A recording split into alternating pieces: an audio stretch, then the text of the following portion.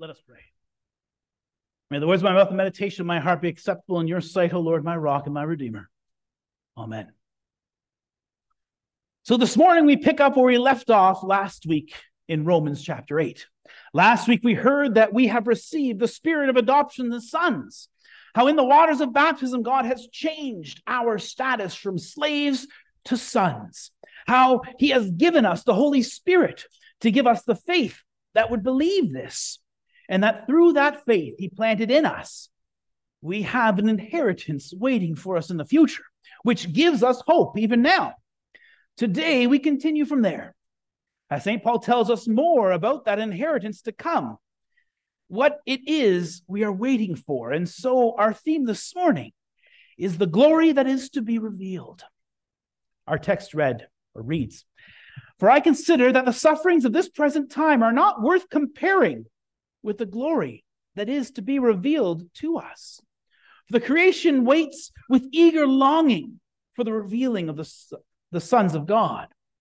For the creation was subjected to futility, not willingly, but because of him who subjected it, in hope that the creation itself will be set free from its bondage to corruption and obtain the freedom of the glory of the children of God. For we know that the whole creation has been groaning together in the pains of childbirth until now. And not only the creation, but we ourselves, who have the first fruits of the Spirit, groan inwardly, as we wait eagerly for adoption as sons, the redemption of our bodies." Now here, St. Paul is describing two glories, if you will, which are really linked together. The glory that is to be revealed for us, the children of God, specifically in the redemption of our bodies. And secondly, the glory that is to be revealed for all of creation, when it is set free from its bondage to corruption. So both we and the creation itself wait eagerly with groaning for this glory to come. Why the groaning? Well, because of this bondage to corruption. This is where we find ourselves now, both we and this fallen creation we live in. That's our present reality, isn't it? We ourselves are caught in this bondage to corruption, decay, decline, disease, disability, and then eventually death. This is our common lot in life, a long losing battle that ends in death. You can feel it in your bones, can't you? Our joints are aching, and some of us more than others. We can't do what we used to do, though sometimes we try, hence the aching joints. While some people say that age is just a number, the truth is that age seems to be doing a number on us as we go groaning toward the grave. That doesn't even take into consideration the bondage to corruption that creation experiences. The world doesn't work the way it should. There's a certain beauty still remaining in creation, to be sure, but the roses are covered with thorns. Disaster and futility mark the world we live in. Crop failures, famine, flood and drought, tornadoes, tsunamis, earthquakes, wildfires.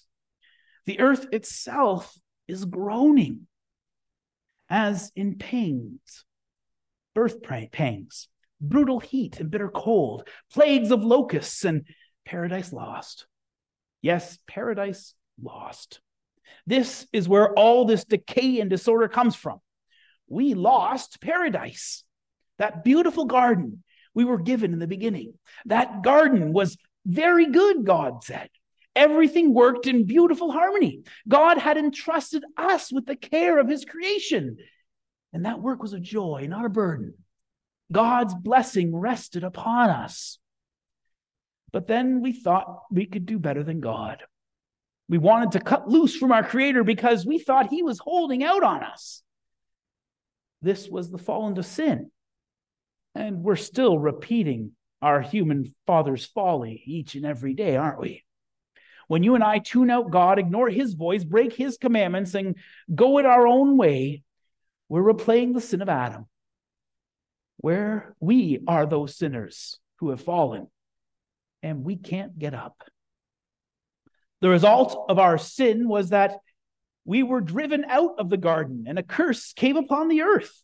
Women and men feel the effects of the fall in our bodies, in our work, in the conflict that mars our relationships, and in the futility and frustration we experience on a daily basis.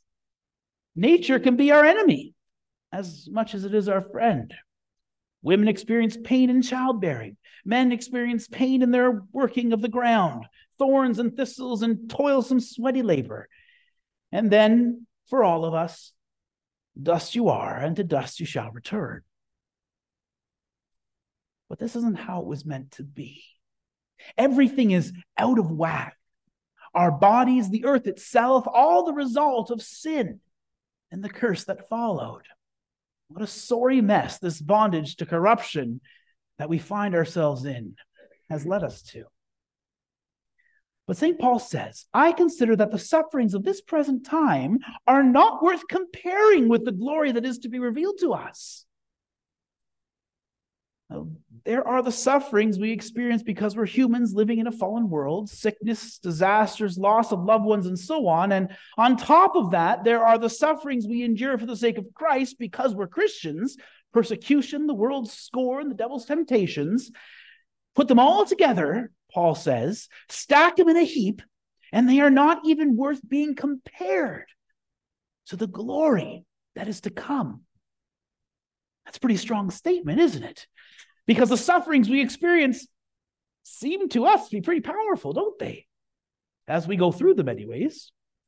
But that shows just how wonderful, how surpassingly great and glorious is the glory that's going to be revealed. Of what does this future glory consist? Well, two things. The redemption of our bodies and the restoration of creation. Do you know that this body you have right now that you're sitting there in is going to be raised from the dead? It will be. Well, Pastor, you say, is this really good news or bad news? Because if God's going to raise up this old creaky bag of bones for many centuries more of wear and tear, I'm not sure there's something to look forward to. Well, relax, my friends. It's going to be much better than that. The resurrection life to come is not just going to be a continuation of the present misery. Oh, you will be you, but the difference is you will be all right. Not all right, but all right. It will be your body, but raised up new and glorious, whole and working perfectly like it never has before. No more sickness, no more aches and pains, no more tears or sorrow, no more gout. I'm looking forward to that.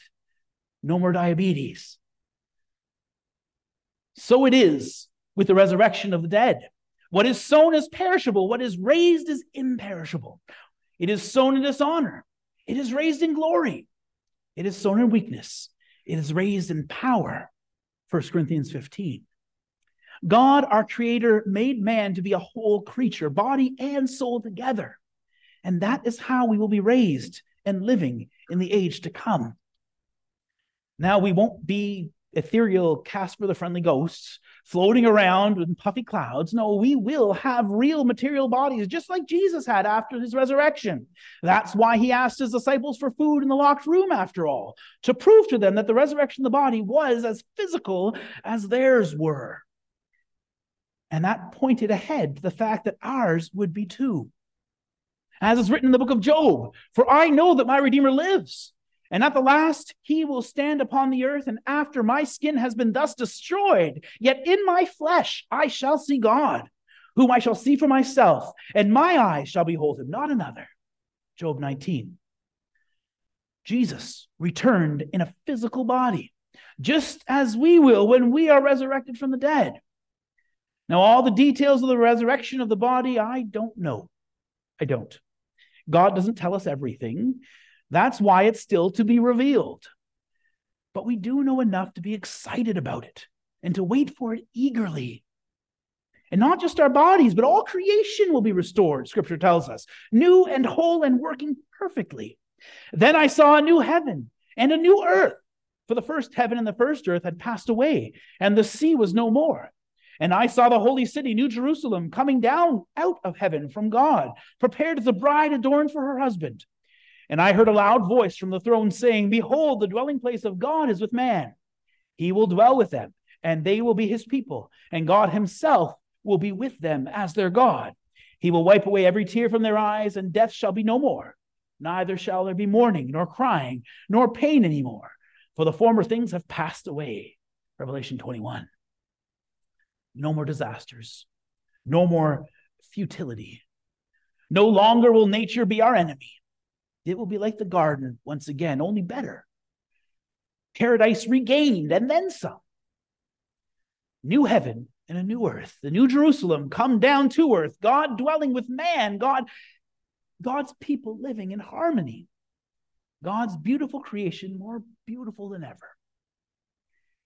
When we look at this world and see the pain and feel the misery within us and around us being suffered by so many, we may want to weep and cry out with an aching heart.